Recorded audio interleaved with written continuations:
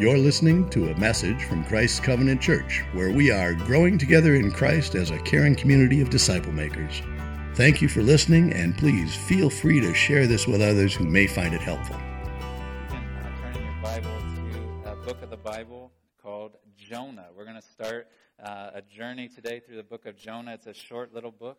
If you're not familiar with it, it's back in the Old Testament, kind of near the end of the Old Testament, if that helps you find it. But it's just 4 chapters long. We're going to go through it in about 5 weeks. So we took 2 years to go through John. We'll get through this in less than a month and a half. So that is a mercy maybe to some of you who like moving through books quicker. But there's much to learn from this book, and I think much that the Lord will say to us through it as we open it up today and in the weeks ahead. But as you're finding that, I was wondering if you've had the experience like me of ever been being rudely awakened, literally, physically. If you've had that experience where somebody, for whatever reason, has either needed to, or maybe they just did it as a joke to you, or maybe there was an emergency that you needed to know about in the middle of the night, and somebody rudely awakens you from your sleep. Maybe some of you that happened today, if you were sleeping in or something like that, that you were rudely awakened. Because we're going to see a rude awakening on various levels for Jonah as we start this story here in just a few minutes. But I was thinking of a time, an experience I had during college, once where I was rudely awakened, and then it was a tradition our dorm, our floor would do, where I was the waker-upper of these other guys in the years to come. But the tradition was this, and this would probably not fly in today's day and age. It's not hazing or anything like that, lest you think that. But what we would do really early on in the school year, one of the first couple weekends of the school year every year, we would pick a night. All the upperclassmen would pick a night on a weekend, and we would wait. We would stay up really late, even way later than college students typically would, and we would wait till all the freshmen had gone to sleep, that they had been asleep for quite a while, make sure they were actually asleep and resting in their room. And then all in a coordinated effort, us upperclassmen would take whatever we could find that was loud, like pots and pans if we had those around the dorm for some reason, or other musical instruments, or whatever things we could do that would just be loud as we could be. And we would go into any room that had a freshman in it, and we would wake them up. Like, we would not let them just stay in their bed. We would wake them up, and they'd be kind of bleary-eyed getting out of bed or falling out of their bed, whatever the means necessary. But we would take them then outside. We're not tying them up, any weird things like this, okay? We'd take them outside, and we had a couple either trucks or vans that were there, and then it's the middle of the night. We would load them in there, and we would drive around. We were in the middle of the country. We would just drive around on roads, so they had only been in our town for like a week, so they didn't know where we're going, but they're getting kind of confused, and as they are finally awake, they're kind of wondering, what is going on? What are these guys doing? Just wondering where this is headed. But what we would do, and I was the recipient of this once and then the orchestrator of it another couple times, we would take them to this place where we had set up a bonfire. Then we would have seats for them around the fire for all the freshmen, and then all the upperclassmen would be there. And to alleviate their fears really quickly, we would let them know we're not bringing them there to haze them or to make fun of them or to harm them in any ways, but we wanted to have them to have a memorable experience because we wanted to tell them and communicate to them how much we loved them. And our desire to serve them that year, our desire to get to know them, our desire to integrate them into the life of our community. We would read from the Word together. We would sing together. We would pray for them. We would even give them little nicknames that would often stick for the rest of their time in college. But it was a way for us to show them that we loved them. It was a gracious thing. It was a kind thing to do that didn't start that way in their mind. They just know, I'm getting woken up in the middle of the night by these strangers who I don't even know. But we would take them there, and it was what began as a rude awakening in their experience became a gracious awakening. It was a kind thing that every single one of them would look back on with fondness, that they would look forward to the next year, not to harm, but to help and to encourage the freshmen who would come behind them. And today, as we start the book of Jonah, as we start into this story that many of you may be familiar with, we're going to see that God quite literally awakens Jonah as he's sleeping. We're going to see that he makes sure that he's awakened physically in the middle of this storm, but also we see that he's starting to awake him in his heart. He's starting to awaken him from a spiritual sleep that seems to have come upon him, that he willingly entered into. But we're going to see that though it's rude, though it's firm, though it's forceful, and might have not felt like there was any mercy mixed in, that God was actually waking him up in a merciful way. God was waking him up in a kind way. And so I want to read for you. We're just going to start in the first 6 verses today, and then the following weeks we'll move at a faster clip. But I want us to read through the first 6 verses of Jonah chapter 1 this morning, and that's where we'll pause, and then we'll work our way back through this familiar story to many of us. So the book of Jonah starts like this. Now the word of the Lord came to Jonah, the son of Amittai, saying, Arise, go to Nineveh, that great city, and call out against it, for their evil has come up before me. But Jonah rose to flee to Tarshish from the presence of the Lord. He went down to Joppa and found a ship going to Tarshish. So he paid the fare and went down into it to go with them to Tarshish, away from the presence of the Lord. But the Lord hurled a great wind upon the sea, and there was a mighty tempest on the sea, so that the ship threatened to break up. Then the mariners were afraid, and each cried out to his God, and they hurled the cargo that was in the ship into the sea to lighten it for them. But Jonah had gone down into the inner part of the ship and had lain down and was fast asleep. So the captain came and said to him, What do you mean, you sleeper? Arise, call out to your God. Perhaps the God will give thought to us, that we may not perish. We'll pause there. But this is the word of God, and I'm confident that he will speak to us today through it. I would summarize this beginning part of the book and what I think the Lord would want to communicate to us through it today as this. I would say this, that rude awakenings can be merciful gifts from God to call us to repentance. Rude awakenings can actually be merciful gifts from God to call us to repentance. We're going to look in 3 parts here at this story. I'm going to call them these: the backstory, the backslide, and the backstop. But I'll tell you those as we go: the backstory, backslide, and the backstop. I wanted to share a little bit of what I would call the backstory first, because we're jumping in, diving in, pun intended, into the book of Jonah. It could feel like it's in the middle of nowhere. We have no context, really. Maybe we've heard this story before. Maybe we had our mom or grandma or some teacher tell us it when we were little, but maybe we've never even taken the time to actually read it in the Bible. And you may wonder what is going on here. But this book of the Bible is unique in a few different ways. One way that it's unique, even from the other prophets that are right around it at the end of the Old Testament, is that it's actually written as a story. It's written as a narrative. Every other one of the minor prophets that we have right around here is these collections of sayings, these collections of messages that these prophets gave to the people God told them to give them to. But Jonah's a story. It's a narrative. It's 4 chapters long. There's characters. There's ups and downs. There's twists and turns within it. So it's unique in that it has characters. And you see who the main characters are in the first 2 verses. Like any typical story, you see who the main characters are right up front.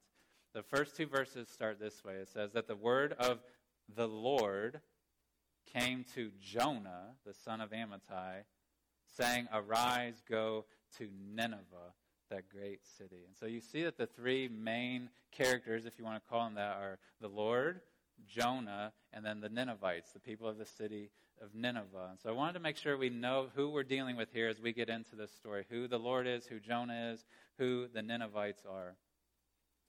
God, that is called the Lord here, is the main actor in this whole story.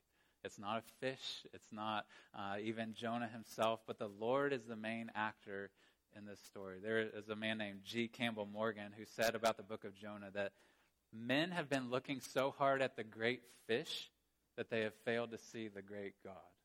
That men have looked so hard at the great fish, they've failed to see the great God.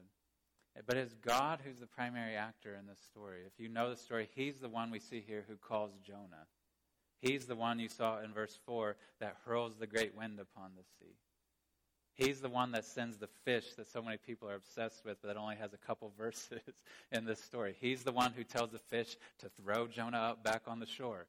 He is the one who tells Jonah again to go back to Nineveh. He's the one who changes the hearts of the Ninevites. He is the one who, in chapter 4, provides this plant that gives shade to Jonah. He's the one who makes it wither. He's the one who acts. He's the one who's directing this whole story. It is God. And we're going to see one important thing here to note about God, about the Lord, is that at this point in time in particular, but he has a special love for the people of Israel, of who Jonah is part. He has a special love for them. He has worked and worked and worked in the history of them as a people up to this point in time where we find ourselves, where he has saved them out of slavery in Egypt. He brought them into the promised land. He has provided kings for them. He's had them build his temple. He's come and live amongst them. And he has a special love for the people of Israel, who Jonah is part of, that we're going to see factor in significantly into this story. So that's the Lord. But the Lord comes to Jonah. The word of the Lord comes to Jonah, the son of Amittai. He's the second most important character in the story. And we, to be honest, know very little about Jonah. That may surprise you, but outside of these 4 chapters, Jonah is mentioned before this only once. And it's in passing. It's back in the book. You can look it up later if you want. But it's in the book of 2 Kings, chapter 14, verse 25.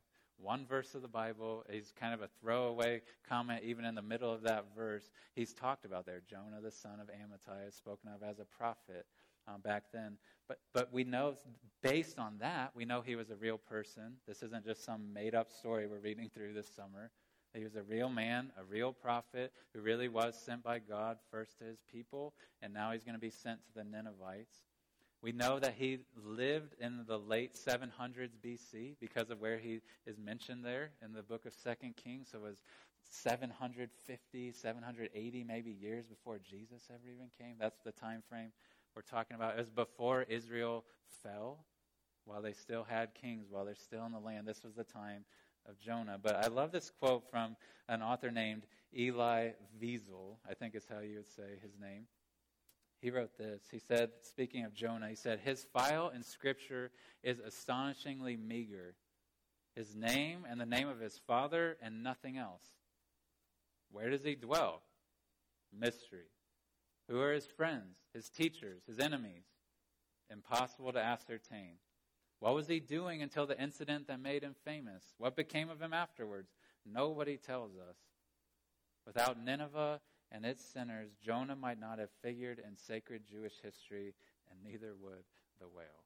And so I just thought it was a well-stated summary that we know very little about Jonah, especially apart from these 4 chapters we're going to read through this summer. But we learn a lot about him in these chapters, and we're going to start learning some today. So that's a little bit mostly what we don't know about Jonah. The third main character, as we get the backstory here before we move on, is the Ninevites, the people of the city of Nineveh. And verse 2, God, through the word, sends his word to Jonah and tells him, "Arise and go to Nineveh, that great city, and call out against it, for their evil has come up before me."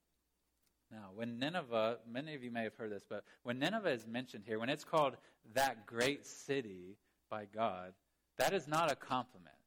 It's not like, hey, go to that great city, go to that wonderful city. It's talking about the size of it, that it's big, it's vast. It would have been one of the biggest cities in the world at that time. And God tells Jonah to go there. But this was not just any other city, not just any other big city. This was the capital city of the people we call the Assyrians. These would have been this huge, growing people group that was a threat to Israel, that was becoming stronger, that was becoming more powerful, that someday was actually going to take them over and send them into exile, but that hasn't happened yet. And God's telling Jonah, go there. Go to that city. Like, go talk to them. Go cry out against them. And he says, even God is saying this, so we know it's true, that there is evil amongst them. He says that the evil of this city has come up before him. And so we know this isn't just some neutral city. It's not just some city that the Jewish people disliked, but even God is saying they're evil. God is saying that their evil is rising up before me. God is fully aware of it. That's not hidden to him, and he's just like, hey, Jonah, go talk to these people. God is fully aware of how evil they are.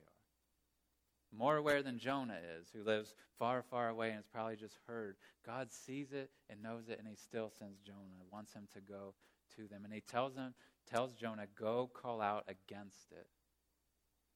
Some prophets may have loved that. Like, hey, I get to go kind of decry these people and tear them down and tell them God's going to destroy you. But Jonah picked up on this, that God wanted him to call out against them, to warn them of destruction that was coming to them, so that they would change, so that they would repent. Not just say, judgment's coming, undeniably it's coming to you, but he wanted Jonah to go and offer mercy, to warn them, to caution them that if you continue in disobedience, judgment is going to come. And we see even from the backstory of this book and from God's call to Jonah to go to the Ninevites, we see God's heart for the nations. We see God's heart for his enemies. We see God's heart for a people group that the Israelites wanted nothing to do with, that God's people wanted nothing to do with at that time. God's heart was for them. God wanted to send one of his prophets to warn them, to call them to repentance, to offer them and extend them mercy. We see God's heart even in the Old Testament, throughout the Old Testament, not just in the New, but even in the Old Testament, we see God's heart for the nations. God's heart for people who do not know him, people who have rejected him. And he wants his people who he had, like the Israelites and like us today as believers, he wants us to have a heart for them as well. He doesn't want us to look upon those that we think of as evil or distant, or they would never turn to God and just bite our tongues and walk away from them, but he wants us to go to them. He wants us as a church to send people to them. And that's why we do that. That's why we continue to do that. Even this summer, we're going to be resending Jared and Megan Hood back to Tanzania. We're going to be sending Kyle and Val Downs to go do training, to do mission work amongst unreached people groups. We are a church that has had a heart for that, and we're going to see God's heart for it in Jonah, and we want it to continue to grow and grow and grow. That his heart for the nations becomes our heart for the nations. So that is a little bit of the backstory. There's far more to it, but that is the start of the backstory. But as we get into this narrative, as we get into this story, the next phrase I would use to summarize what we start to see here is the backslide. The backslide. Not just the backstory, but the backslide. Because this book of the Bible is unique in the sense, one, we already said, of being a story. It's told as a narrative.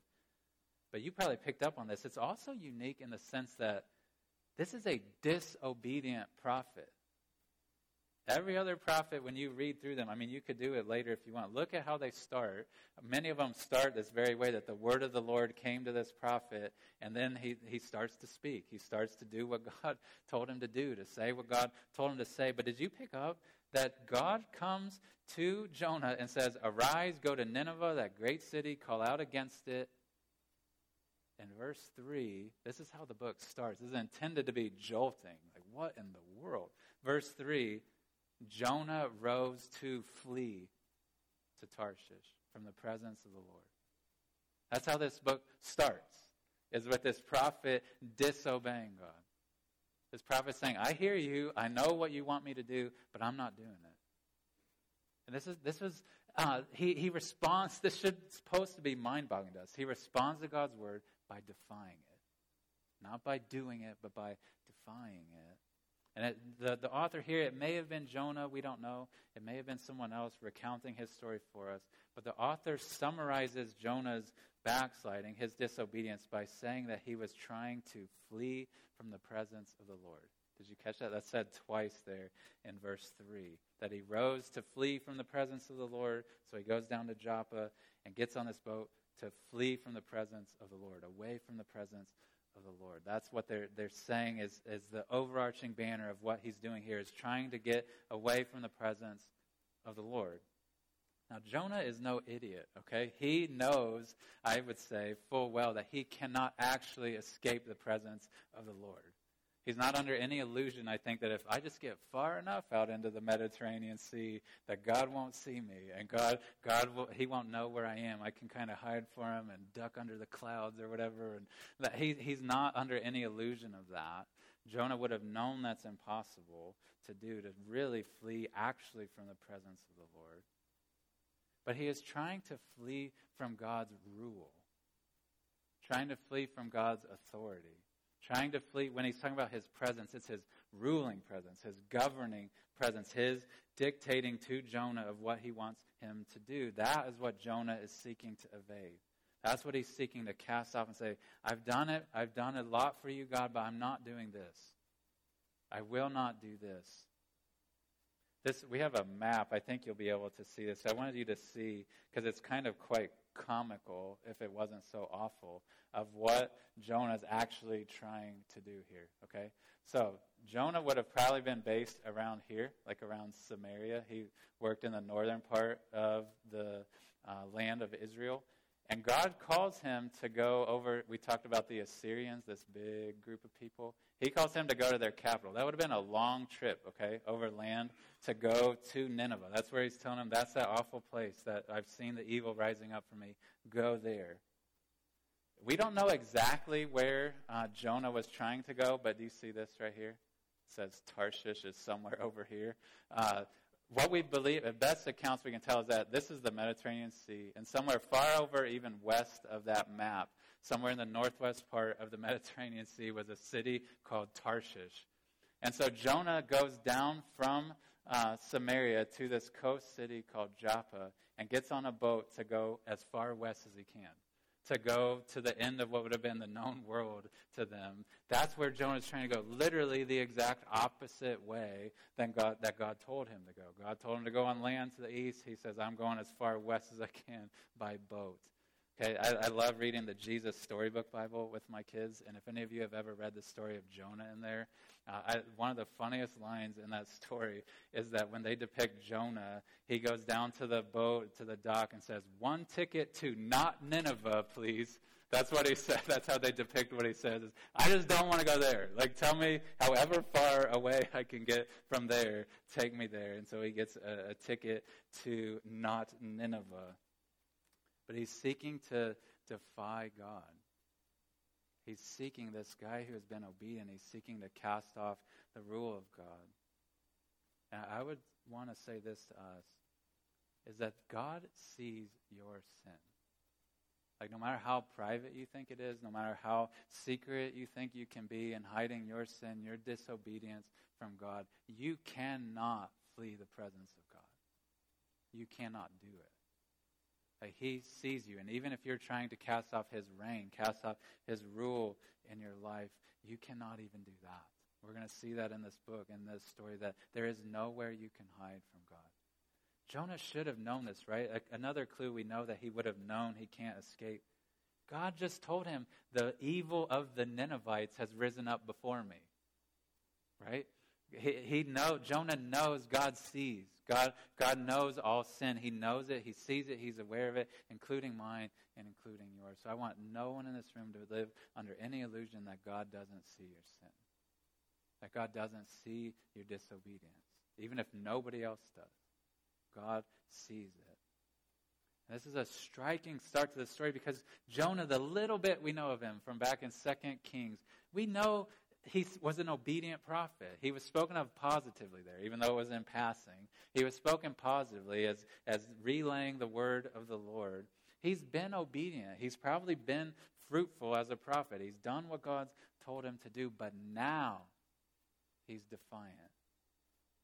Now he's disobedient. Now he's deliberately going against God. The same God he used to obey, the same God he used to be in touch with and sensitive to and obedient to, now he's defying him, and he's doing it deliberately. He's going as far away from God's command as he can. And I want us to pause and learn from that we are called as God's people to obey in the present. Not just to bank on past obedience, not to say, I used to obey, I used to be really close with him, but God calls you and calls me to obey him in the present. He calls you to continue moment by moment, hour by hour, day by day, week by week, obeying him, and to never rest on past years, past months, past decades of obedience to him. There's something, I don't know if it's just coincidence, but there have been several instances recently where there's been this thread running through some stories of older folks that I know, or that I've heard of at least by people I know, who have been faithful to the Lord, who've been obedient to him, who've been selfless to him, who have been active even in his work, even as ministers, but who have given in to temptation as they get older to disobey God, to just defy him and say, I know he calls me to this, but I'm going to do this. I know his word says this, but I don't want to do that, so I'm going to do this. And there's this strange temptation. I know that I will hopefully come to face it if the Lord gives me long enough life and if Jesus stays in heaven. But there's this strange temptation I've started to notice in people as we get older. This strange temptations for saints, for Christians, to feel looser with obedience the older they get. To think that sacrifice and diligence and hard work and selflessness, that is the hard work that younger people are called to do. And I've reached an age in my life where I can kind of do what I want, where I can act the way I want, I can prioritize the things I want to prioritize. But learn from Jonah that just because you've obeyed in the past, just because you've sacrificed in the past, does not mean that God definitely doesn't allow you to disobey him and defy him. But he doesn't want you to coast in the older parts of life either. He wants you to continue day by day, year by year, be engaged in his word. So Jonah starts this backslide. He's been obedient. Now he's disobedient. As we go through the story, you see quite literally, I think the author did this on purpose, it's almost like there's this downward spiral of Jonah here. Did you notice how several times there's this language of him going down to this place, going down to this place? Look at it with me. If you start in verse 3, it says he rose to flee, but then verse 3 says that he went down to Joppa. That would have been geographically down because it's getting closer to the Mediterranean Sea. But he goes, nonetheless, says he goes down to Joppa to find a ship, and he paid the fare, verse 3 says, and went down into it. And if you keep going down in the story, move your eyes to verse 5. It says that as these sailors are casting off these possessions on the ship, it says that Jonah had gone down into the inner part of the ship and had lain down and was fast asleep. And so there's quite literally, Jonah just keeps this descent going downward and downward and downward. He's gone down to Joppa, down to load the boat, down into the boat, and lay down on a bed in the boat. And this happens in our life at times where we start down a path of disobedience, and we maybe didn't even intend to, but we go further down and further down and further down and further down, and it becomes easier and easier and easier for us to keep taking steps of disobedience, quite literally down away from what God has called us to. And I think probably in Jonah's heart, the very fact that he's asleep when there's this storm that is terrifying sailors, professional sailors, I think the fact that he's asleep in the middle of this is this sign that even physically he's just been hardened. He's become callous. He's become just stone cold towards the realities of life. And probably the conviction that God had in his heart early on, that has just dissolved away. He's gotten further hardened in his sin, hardened in his disobedience, where he can sleep in the middle of a storm. And this can happen to us. Like, these are ancient people. This is an ancient prophet, but this can happen to us. And maybe some of you are living in this now, where you've stepped down paths of disobedience, but you have gotten hardened and hardened and hardened in your heart towards the Lord. The things that used to bother you, for lesser things you would do, no longer bother you. The steps that you've taken, you could not have imagined doing years ago or months ago, but now you do it and you don't hardly even have a prick of the conscience. This can happen to us as we step down paths of disobedience. Our consciences can become seared to where we don't even care anymore. We've rejected the Spirit's work so often that we don't even feel his conviction at times. And we can care less and less, even, maybe there's some in this room like this, care less and less about how our disobedience is hurting others. Did you note that?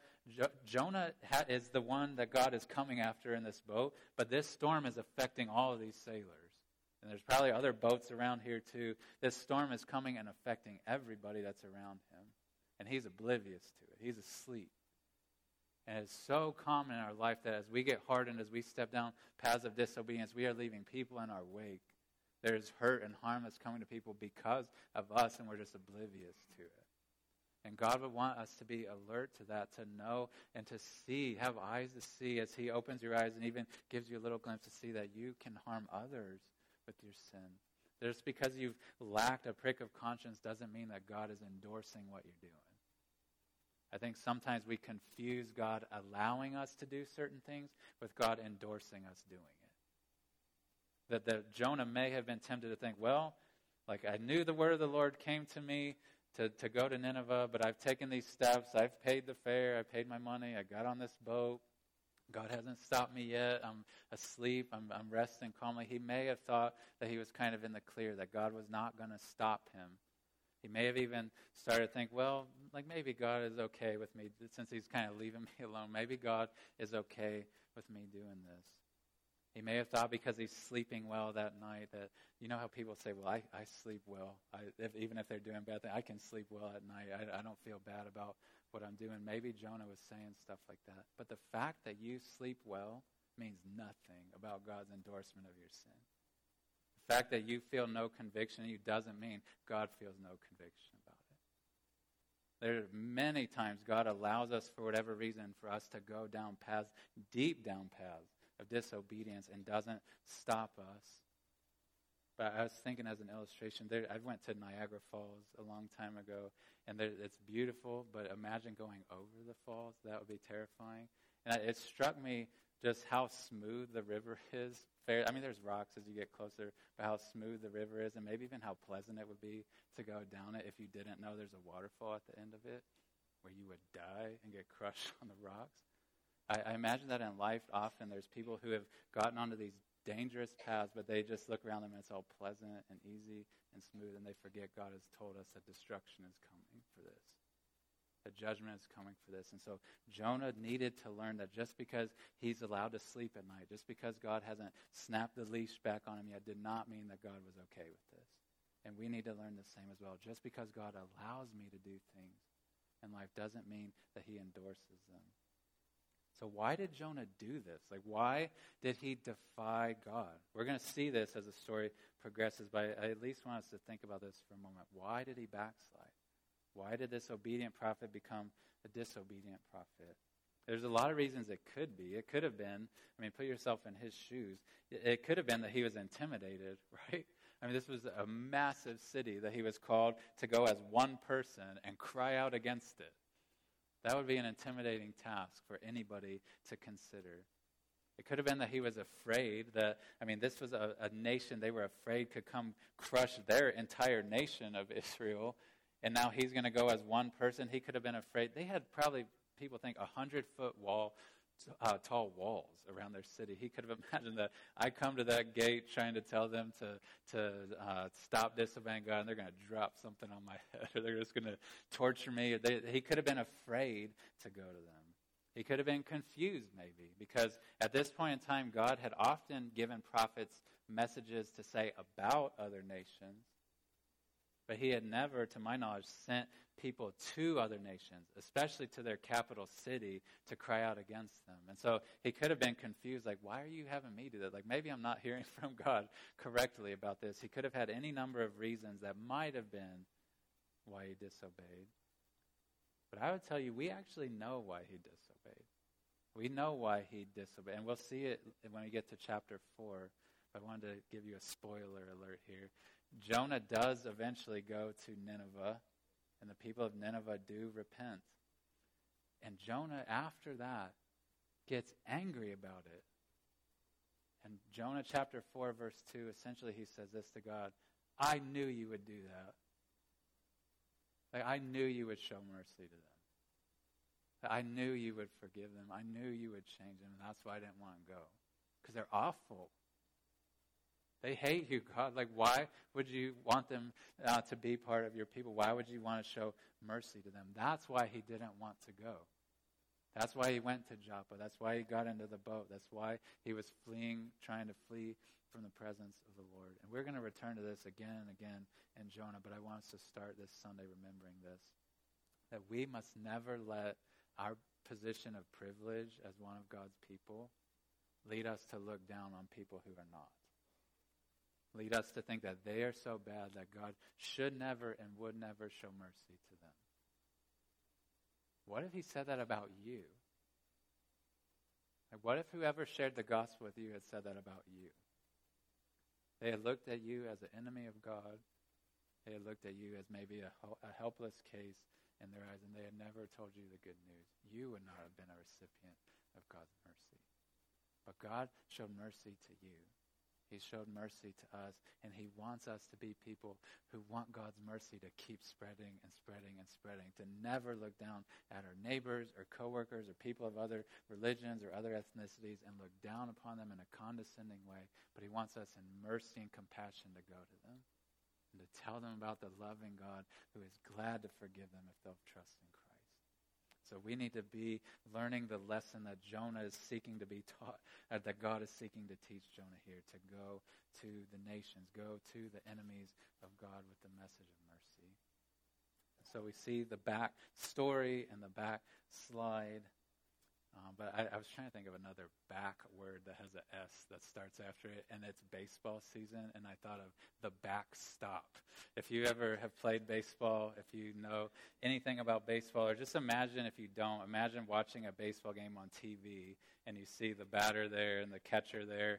Back behind them there's variations of it, but there's some sort of brick wall or padded wall, and there's some netting that's there. That is what's called the backstop in a baseball game. And the reason it's there is for a few reasons. One is if players make mistakes and just wing the ball right by the catcher who's sitting there, that it doesn't just keep rolling and rolling and rolling and rolling. It protects them from too bad of an error. Like it stops it. It limits how bad things could go for them.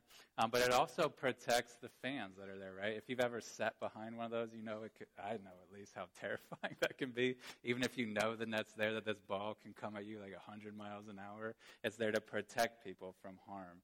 And as we get into the end of our little section today, we see that God in some ways is acting like a backstop for Jonah, that he's protecting him from things getting even worse. And he's protecting, we're going to see, even the other people around Jonah from the harm that is coming from his mistakes, from his disobedience. We see that God in his mercy is stopping things from getting worse. So Jonah's in this boat, and verse 4 says that God hurls a great wind upon the sea, and that there was a mighty tempest on the sea. I find it ironic. Verse 3 ends that Jonah was trying to go away from the presence of the Lord, and verse 4 starts, the Lord hurled a great wind.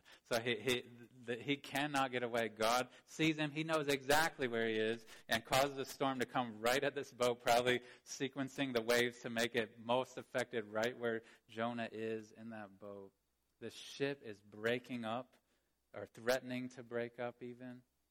It's in the original, it's kind of even like personified, like this boat is like just about to crack, like it's cracking up.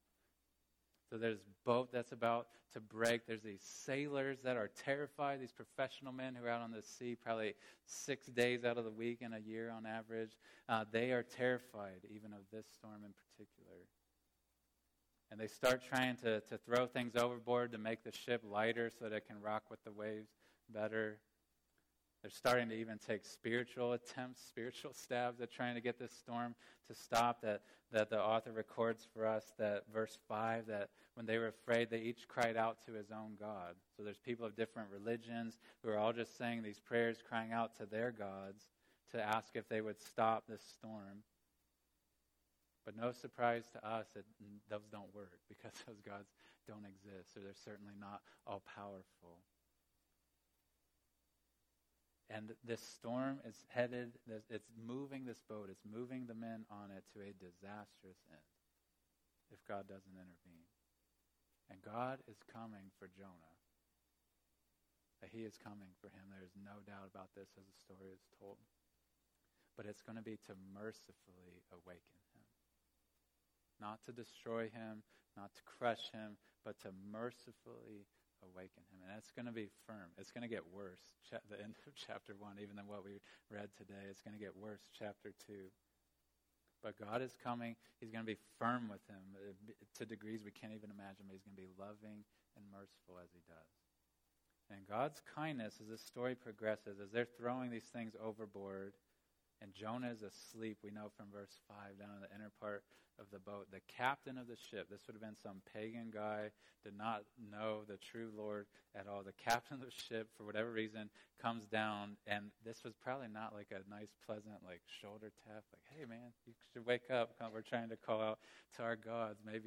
He's probably screaming at him, calling him a sleeper, saying, what are you doing down here? Like, get up on deck, call out to your God.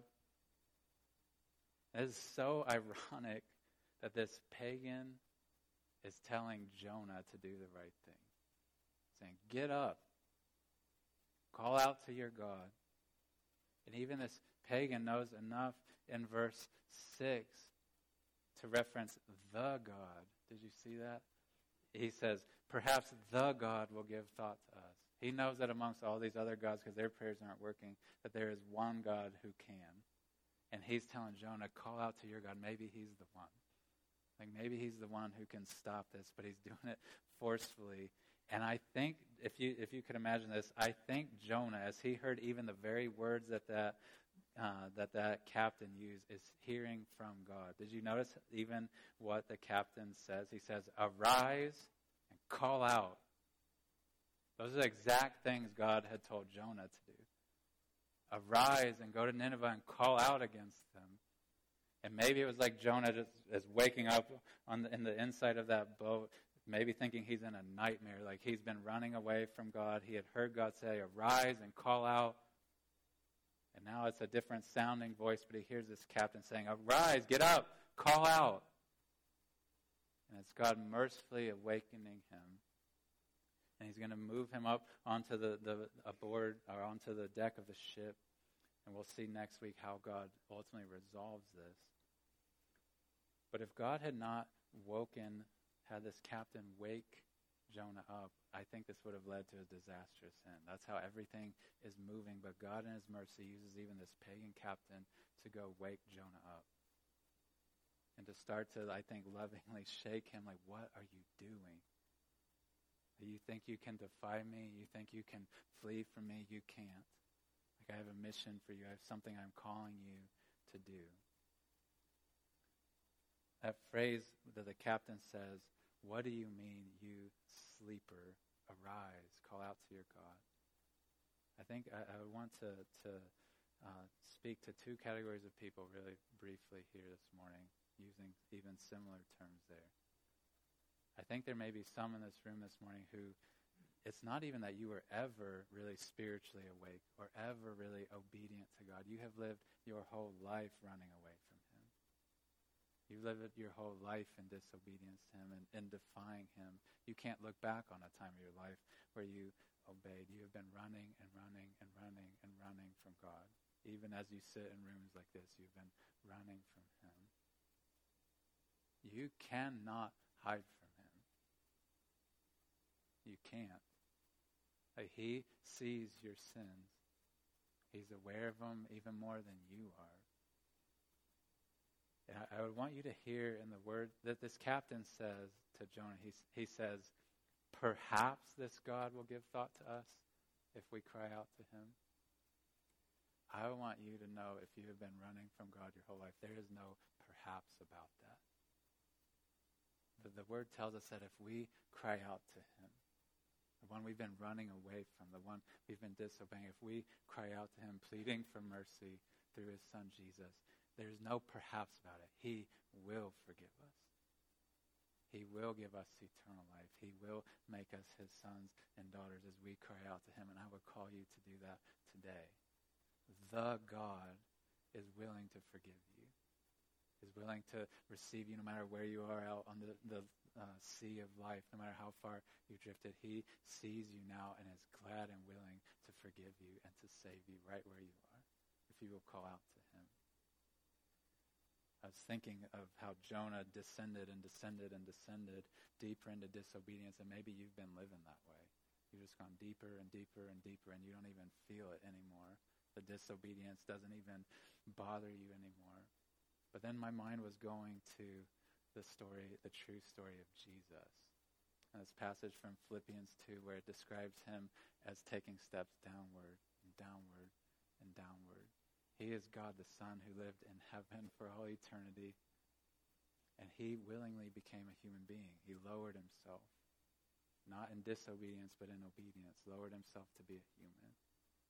And the Bible says that he lowered himself even more in being willing to be mistreated and even to take our sins upon himself on the cross. That he lowered himself even to the point of death on that cross in our place. That he was buried, that he was lowered even into the ground. It's all this voluntary, this obedient lowering of himself.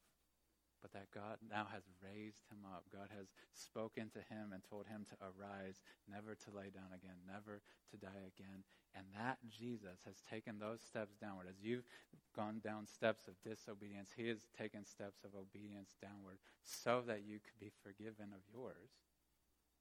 So that God could look at you in your lowest state, that you walked into this room and say, I am glad to forgive you because my son was put to death for those missteps, for those paths that you've taken, those disobedient mistakes that you've made, those willful choices you made.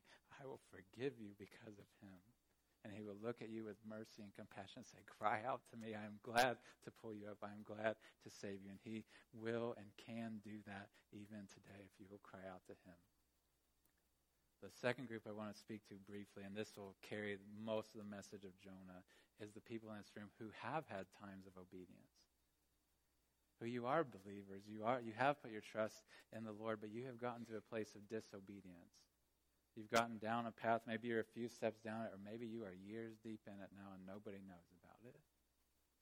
You've gotten into places of disobedience. But today it may be, and I hope that it is for you, that God is telling you no further. Just like he did to Jonah that day. You have gone this far, no more. Like I see you and I am stopping you like a dog on a leash. Like you can pleasantly let it go and run and think it's okay, but when it comes to danger, the owner who loves it snaps it back and pulls on its neck, and it may hurt in the moment, but it is for its good and it is merciful to it, and that may be what God is doing to you today. And saying, you think this is pleasant and fun and good, but this is heading to destruction. I am stopping you. Stop. Arise and cry out to me. It may be financial things that you've been doing. It may be physical harm or mistreatment that you've given to others. It may be manipulation of people. It may be sexual sin. It may be your speech that you've just gotten vile with. It may be gossiping. It may be any number of things that you have walked down paths of, but God today in mercy is saying, no more. Stop. Like, what are you doing? Like, you sleep or wake up. Like, I have more for you. I have better for you. Stop defying me. Stop disobeying me. One area I know God would want to speak us to, because it's the heart of this book, is our laziness in evangelism. Like Jonah was defying God about taking the good news to people, saying, I'm not doing that. I am not doing that. I am not doing that. And there are many of us in this room who functionally say, I'm not doing that. I used to be active in that, but God has a mission for his people to be involved in taking the good news, extending mercy to the people who haven't received it, and he wants us to be part. He wants us to be engaged in that work. So the question I would have for us today is, how do we respond to God's awakening?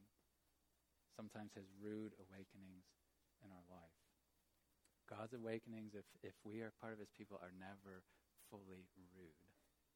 They are merciful. They are kind, and sometimes they hurt, sometimes they sting, but they are merciful to us, and he calls us to repentance. And he is glad to extend us forgiveness, and he is glad to empower us to be part of his work